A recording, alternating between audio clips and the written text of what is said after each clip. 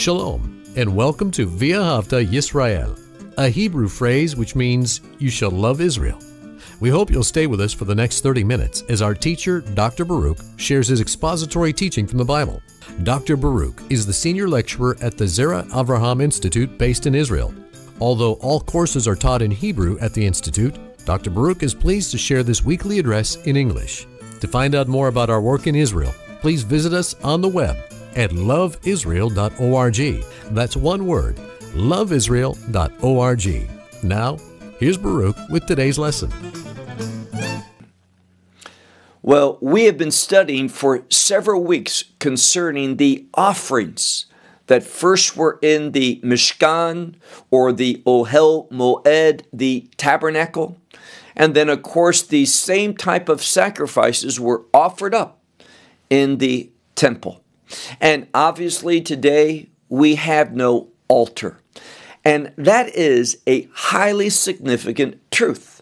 It has most important implications for it.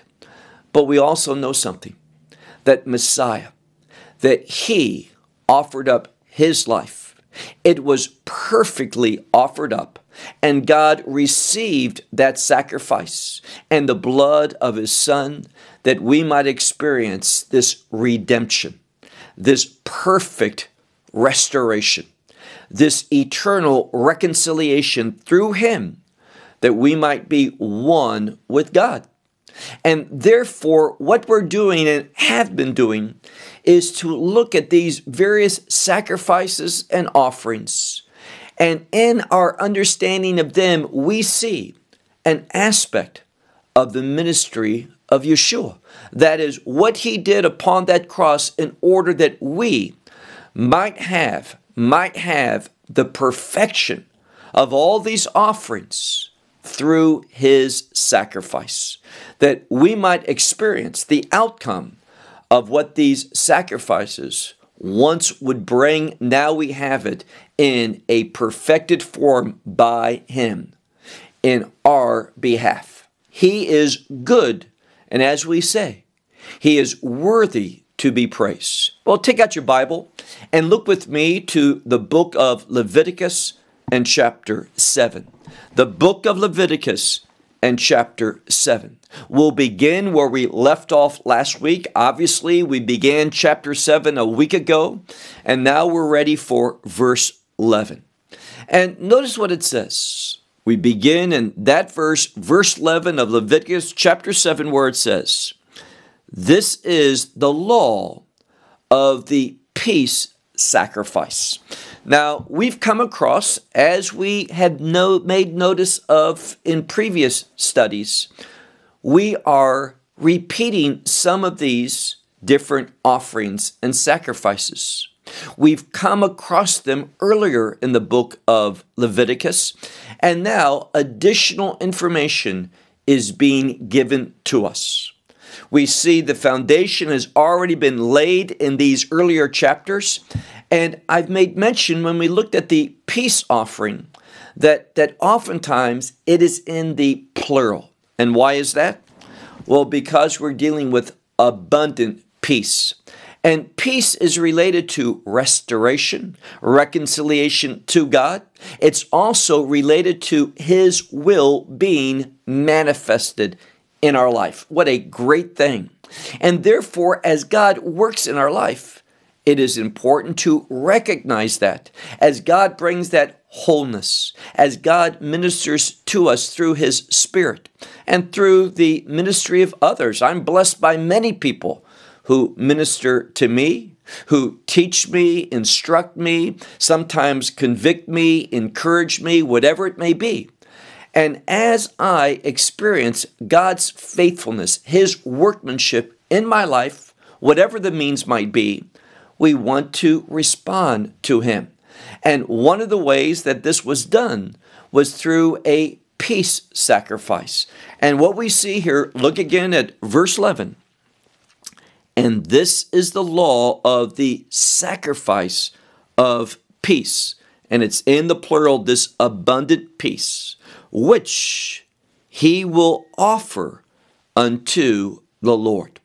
So we're going to be getting the instructions, the law of this specific one. Now, sometimes a peace offering was offered up with thanksgiving, that God had done just what we talked about in our call to worship, that he had delivered, he had rescued, that he had preserved our earthly life, he had delivered us from some attack, or perhaps we're simply thankful to him for some other thing that he's done. And therefore, there was that peace offering. God, you have worked mightily to bring about this peace, this comfort, this wholeness in my life. I've experienced your abundance, and I want to offer this up also. And here's the key. Look at verse 12. If concerning a thanksgiving is his offering that this one is going to make of it, it says, and he shall offer it as a thanksgiving offering, and he should do so with chalot. Now, most of you know that chalot is a type of bread, and here we could just translate it with the word loaves. So chalot is a specific bread for Shabbat, but here it's being used in a generic way for simply loaves. And here we have unleavened bread mixed with oil. And not only that, but also there's going to be wafers or small thin cakes of matzot, this unleavened bread which is anointed with oil. And it also says that it's going to be offered up with a finely ground up flour. And this is going to be, because it has oil in it, you are going to scald it, that is, heat it up very hot. And we find that the chalot, these loaves, are going to be mixed with oil. Verse 13. Concerning these loaves, and we have to remember something. If you go back, and let's do that, go back, if you would, to chapter 2 of the book of Leviticus and verse 11, where it says, every grain offering which you, and it's in the plural, you all, meaning the children of Israel, shall offer up to the Lord. It says, lo ta'aseh chametz. It shall not be offered up with leaven. And I made mention to you that in the tabernacle and in the temple thereafter, there was not leaven. Everything was unleavened. But this had to do with those things that were part of the sacrificial service on the altar. Now, what we see here is that these loaves that are also presented, and if you look at the rabbinical commentary, for some reason that they will say there's many of these loaves.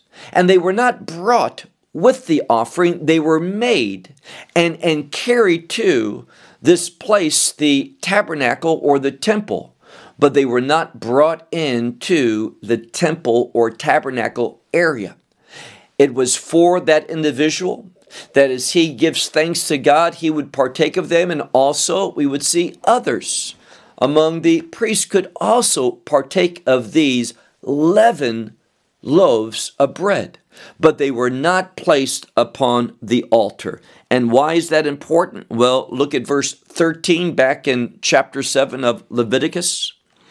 Concerning these loaves, it says, lechem chametz. Lechem is bread. Chametz would be, in this case, leaven. So leaven, bread, he will offer up his offering. And the implication is, when he offers up his offering, he has these. And concerning the sacrifice of the thanksgiving offering with what? His peace offering. So they are part of the process, but they are not brought into the altar area. It says, look at verse 14, and he will offer from it one from every type of offering, which is a donation unto the Lord. For, and he gives us in regard to these various sacrifices, and we'll talk about that towards the end, why it speaks in this way. One from his offering, that it's a donation to the Lord it's to the Lord, but who receives it? The priests. The one who is throwing, it's in the present participle, the priest that is throwing the blood of the peace offering. It says, to him it will be. What will be? Well, just what we said here, that one from this offering is going to be for the priest who does that specific work. And it gets clearer on what we're talking about. Look now to verse 15.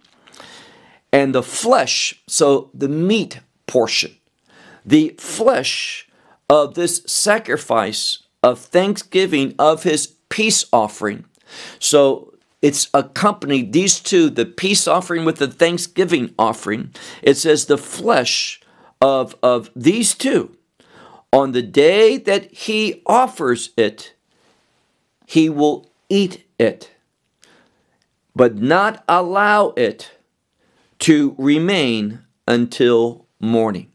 So specifically, we see here in regard to these two, they are not allowed to remain until morning. But look at verse 16. This is for one of these peace offerings that accompanies with it a thanksgiving offering. It has one rule. Don't allow the meat to remain until the morning. But look at verse 16. If it is a nader, what's nader? A vow. Making a vow with it, or a donation. This is the sacrifice of his offering. On the day that he offers up with this sacrifice, he may eat it. So that is nothing new. That's what we just saw. On the day he offers it up, he can eat of it. But notice, if it is simply a donation, what is called a nedava, or a neder offering, a vow offering, there's something different. It's the same thing. On that first day he may eat of it, but also, look at the second part of verse 16. Mi macharat, meaning, and on the next day, that which remains from it, he may eat. So in this case, if it's simply a donation, or it's a vow that he's making, this is his offering, then he may eat of it, not just on that day he makes it, but also on the next day he may also do so. Verse 17. And that which remains from the flesh of the sacrifice, on the third day, any that remains, any that is not consumed, what must happen? Ba'esh yitzaref, meaning it must be burned up with fire. So none on the third day. If it's the standard one, a thanksgiving offering is his peace offering, it must be partaken of that day, on the day he offers it. If it is a different type of offering, one that he makes a vow, or simply a regular donation that he makes with this peace offering, then there's an extra day that he may partake of it on the second day, but under no circumstances may he eat from this meat on the third day. If there's any that remains, as we talked about, it must be burnt up with fire. Verse 18. And if the one who eats of it from the flesh of the sacrifice of the peace offering on the third day, what happens? If there should be someone on that third day that eats from this sacrifice of the peace offering, it says, it is not acceptable. This one won't be accepted. This one who offers it, and it will not be thought concerning him, meaning he won't be considered by God. What he has just done has invalidated the offering, and it says, Pigul yiyeh. This is that it's defiled. It is rejected by God. And notice something else. The punishment is very severe for doing this. What is this? Veha nefesh. That means the soul.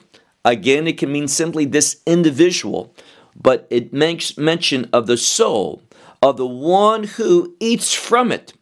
It says, this one is going to take up affliction. So this one is going to be punished. He is going to lift up avonah, which can also mean whether it's affliction or the iniquity. He is going to bear his iniquity, would probably be the most accurate way to translate that. Verse 19. The flesh which one will touch in any type of defilement, that which is impure, he shall not eat. It should not be eaten. But rather, if it has any impurity, it says, once more, be'esh yitzaref, with fire it shall be burnt up. And the flesh of anything that is pure. So now we see purity. It says he will eat of this flesh. So if the flesh has not been contaminated, meaning the meat, he can eat of it. But if it's been contaminated, it must be completely burnt up. Verse 20. The same word, hanefesh, that individual, that soul of that individual, which will eat of the flesh from the sacrifice of the peace offering, which is to the Lord, and he does so in his impurity. The impurity is upon him. This one, and we see even a greater punishment. Not just that he's going to bear the iniquity, but what does it say? This soul, this individual, will be cut off from its people. Now, it's the term here for people, from the people, but it's in the third person possessive feminine.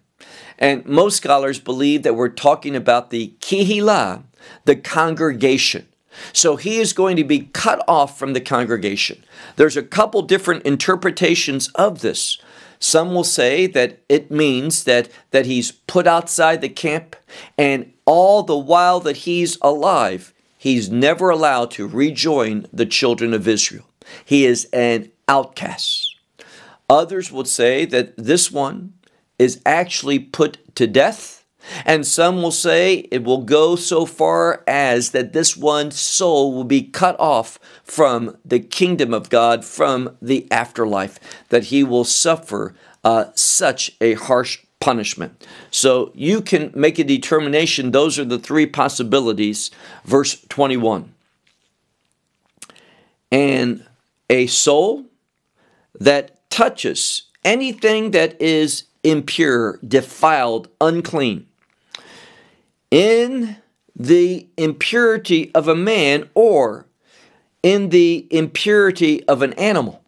So whether this one touches something, he's impure, whether it's because of some human contact that renders him impure, unclean, defiled, or whether it's because he's touched some animal that's rendered him unclean, or any type of shirkets. Now, this is something that has to do with an impurity from a different source. It says any type of these three impurities, if this one should eat from the meat of the sacrifice of the peace offering, which is unto the Lord, again, same punishment. The soul of this one is cut off. That soul is cut off from his people. So it tells us that we need to be very concerned about impurity. Now, today, the laws of impurity aren't enforced. Why? We have no temple. We have no altar. These things can't be followed according to the letter of the law. But there's principles here. And what does that speak to? We should not want to experience those things that are impure. Those things that relate to sin, sin is related directly to that which is unclean, that which is unacceptable to God. So today, in this age, anything that's impure, immoral, unjust, unethical, those things that are against the character of God and the standards of God, we don't want to be associated with. And notice here, God speaks in very broad terms. Any type of impurity, whether the source is a man or an animal or some other means. This is highly important that we see it in this way. Now, look, if you would, to verse 22. And the Lord spoke to Moses, saying, Speak to the children of Israel, saying, All fat, and this is the choice portion of a sacrifice, all fat of the ox or the lamb or the goat, you shall not eat of it. This is not permissible. So when it's talking about the meat, now we find a extra statement concerning it. Yes, there's a portion that you can eat, and we're talking about both the one who offers it, and the priest. Will come to the priest in a moment what he receives. But we find here that fatty portion, that choice portion, is not able to be eaten by anyone. He says, look again at the end of verse 23, Lo tochelu, you shall not eat. Verse 24. And the fat of a nevelah, that is a dead animal, an animal carcass, and the fat of a treifa, this is an animal that's been torn into pieces. It says, you may use that. It can be done for any type of work, meaning those animals can be used. The hides, for example, perhaps other portions of that animal can be used for work, for laborious things, to make something, but it cannot be eaten. It says, you shall not eat of it. Verse 25. For everyone who eats of this fat portion from the animals, which he will offer up from it a fire offering to the Lord. So all of this should be kol ochel, everyone who eats, or all the food of this burnt offering from an animal, which he offers up from it, it shall be made for a fire offering to the Lord. And the one who partakes of it, any of this food, it says, that one soul shall be cut off from its people, meaning the congregation, the people of the congregation. Verse 26. Another important aspect, we don't eat blood. Now, this has some very significant implications. We see in the New Testament, in the book of Acts, that same prohibition for eating blood in regard to believers, the Gentile believers who were coming to faith. It's the same thing for the Jewish believers. Why? There's one law for the Jew, one law for the Gentile. I realize that in the Messianic movement today, this is controversial. This is oftentimes rejected. So be it. I will take a very strong position that there is one lifestyle for the believer. Doesn't make a difference if you're a Jewish believer or a Gentile believer. God's truth is applicable equally for all. And he says here, look at verse 26. And all the blood you shall not eat in all your dwelling places. The blood, of a fowl or of an animal. Oaf is usually a bird, and behemah, a domesticated animal, one that is permissible to be offered up. That blood you do not eat. Verse 27. And every soul, meaning every person, whom shall eat any of the blood, what happens? The soul of that one is cut off from its people, meaning the congregation. The people that are in the congregation, they won't have anything to do with that one who eats blood. Now let's look at verse 28. And the Lord spoke to Moses, saying, Speak to the children of Israel, saying, The one who offers up a peace sacrifice unto the Lord, let him bring his offering unto the Lord from his peace offering. So he gives it. It's unto the Lord. Very important. The priest assists, but the direction, the intent is unto the Lord. Verse 30. His hands shall bring it with a fire offering unto the Lord. And again, that fat portion, which is upon the breast. So there's an animal, and an animal has this chest area.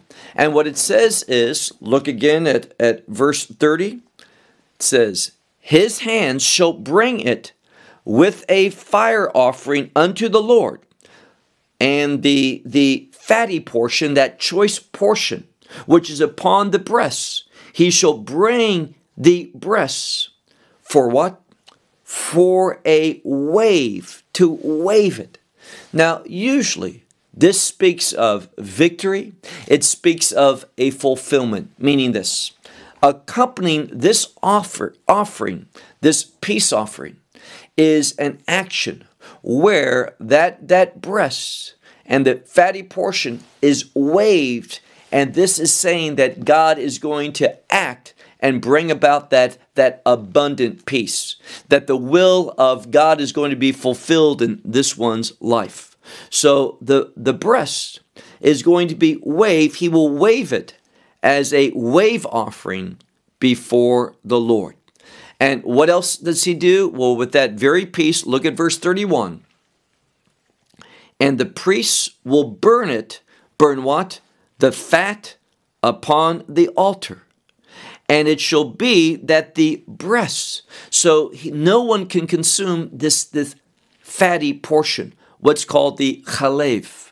This is forbidden. He burns it up totally upon the altar. But the breasts, it will be to Aaron and to his sons. So the priests will receive that as a portion of their labor, the payment for their work. Verse 32, it gets more specific.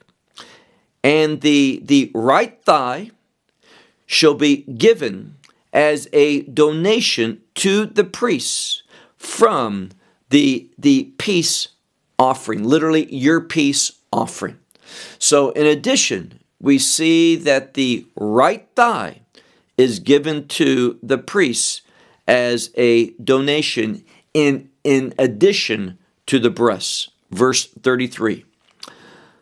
The one who offers up the blood of the peace offering, and the fatty portion from the children of Israel, to him shall be the right thigh for a portion, manah. So again, we see that it's for the priest, but what priests? Not for the priests in general, but for the one who actually, look at verse 33, is the one who is offering up the blood. Why is that? Because the blood has a prominent role in the service. In the tabernacle and the temple, the blood is that key ingredient. So the one who deals with the blood, handles it properly, this is the one who's going to receive this payment of the right thigh. Look now to verse 34. For the breasts of this wave offering and the right thigh, literally just says the thigh of the donation, I have taken from it of the children of Israel, from their peace offerings, and I, who is speaking God, and I will give them, so those two things, look again at verse 34, it says, for the breast of the wave offering, and the thigh for the donation. This is God speaking, I have taken it from the children of Israel from their peace offerings, and I have given them to Aaron the priest and his sons. And notice it says, Lechok olam, for an, many people will say, everlasting statute or law. I would say for a kingdom law. And what this shows us is this. It's a kingdom principle. And what is the kingdom principle? God is faithful to his servants. We're going to see that primarily, and hear this carefully, primarily it's in the kingdom of God that we're going to get the rewards. Now, what happens? There was, in the past, in the days of the tabernacle and the temple, there was an active priesthood. They did the work, and they were paid. They were supported. They took a portion of the offerings. But what does it have for us from a kingdom principle? It teaches us this, that all that we do in faithfulness, I'm going to say that again, all that we do in faithfulness, what does the book of Hebrews say? God is not forgetful.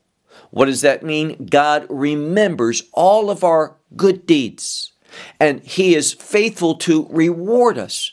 And where is that reward primarily coming? In the kingdom. Does that mean that God never rewards us in this age? Obviously, he's faithful. He's generous. But primarily, we should expect a kingdom reward. And that's why I believe that it says here, Lechok olam, from the children of Israel. Meaning that this is a kingdom law for the children of Israel. Primarily when the kingdom is established. Look now at verse 35. This is the anointing of Aaron. And it's the word mishchat. Mishchat comes from the word meshicha, for anointing. Verse 35.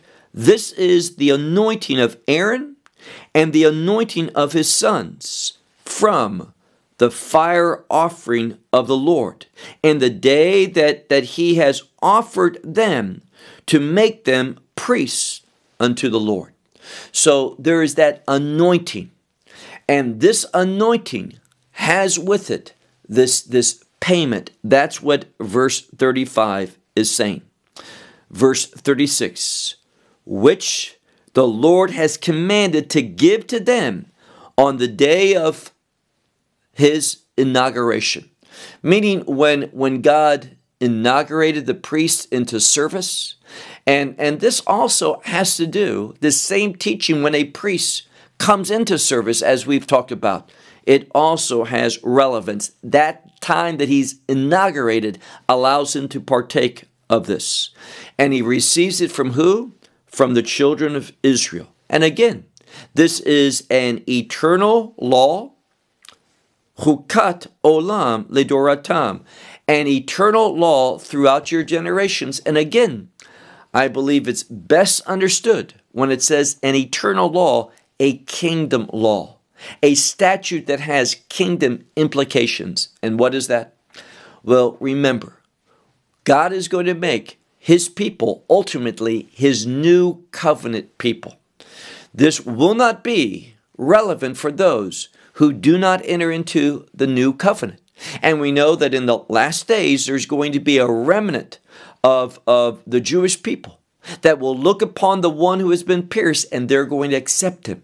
And there's going to be a remnant of the Jewish people in the last days, and there's been a remnant from the beginning of the gospel of Jewish people who are part of that new covenant experience. Not just Jewish people, but many Gentile people as well. And praise God for that. This was his purpose, his plan originally, that he would bring from humanity a people from every tribe, every nation, every people, every tongue, meaning language, that he would bring them unto himself, that he would redeem them through this good news of the gospel. Now look at verse 37. This is the law and it's the law of the burnt offering, the grain offering, the sin offering, the guilt offering, and we have here miluim, which is this putting the priests into position. In the day that they were in, by the way, miluim today, if you hear that in modern Hebrew, it has to do with the reserves being brought into service. So it's simply a word which means being brought into the fullness of service. This is what it's talking about here. For those sacrifices, and look at them, it is the burnt offering, the grain offering, the sin sacrifice, the guilt sacrifice, and the sacrifice which brought the priest into service. And also, you look here, the peace sacrifice. So how many are there? Olah, Mincha, Chatat, Asham, Miluim, and Shlemim. 6. Now, I think it's very significant because of the significance of that number 6, that there are 6 sacrifices mentioned here. Because 6 is the number of grace, and grace is connected to the purposes of God, the will of God. Obviously, the grace of God, but the grace of God works, and I've said this many times recently, the grace of God works in order to bring about the will of God. What's the implication of that? When you are recipient of God's grace that comes through Messiah Yeshua and faith in Him through that gospel message, that new covenant, you are going to be transformed, regenerated, and you are going to have a desire to live according to the will of God. Well, look at our last verse, verse 38. It says, which the Lord commanded Moshe at where? At Mount Sinai. On the day of his commanding the children of Israel. And what type of commanding? To offer up their offerings. And this word for offering is korban. We've come across it many times. For the children of Israel to offer up their offerings unto the Lord. And they do so where? In the wilderness of Sinai. Why is that important? Because wilderness is there. And this word, whenever it's in the scripture, it reminds us of being dependent upon God. What that tells me is this. All these things that the people were doing, these 6 different sacrifices and offerings that are mentioned, they all have to be done in a spirit of dependence upon God. What does that mean? Relying upon Him, trusting Him, believing in Him. That's the message of the midbar, that wilderness, that desert. You can't rely upon the physical, the natural. You have to rely upon God. And let me conclude by saying this. It is when you rely, trust, depend upon God, it's that dependence upon Him that prepares you for worship. As long as you are trusting in yourself, relying upon your ability, those resources you have, as long as you think those things are sufficient, you're not ready to worship God. You're not ready to what? To be brought into His presence. Well, we'll conclude with that for now. We'll gather back together in a week from now when we study once more from the book of Leviticus and chapter 8. Until that time, may God bless you. Shalom from Israel. Well, we hope you will benefit from today's message and share it with others. Please plan to join us each week at this time and on this channel for our broadcast of loveisrael.org. Again, to find out more about us, please visit our website, loveisrael.org. There you will find articles and numerous other lectures by Baruch. These teachings are in video form. You may download them or watch them in streaming video. Until next week, may the Lord bless you in our Messiah Yeshua, that is Jesus, as you walk with Him. Shalom from Israel.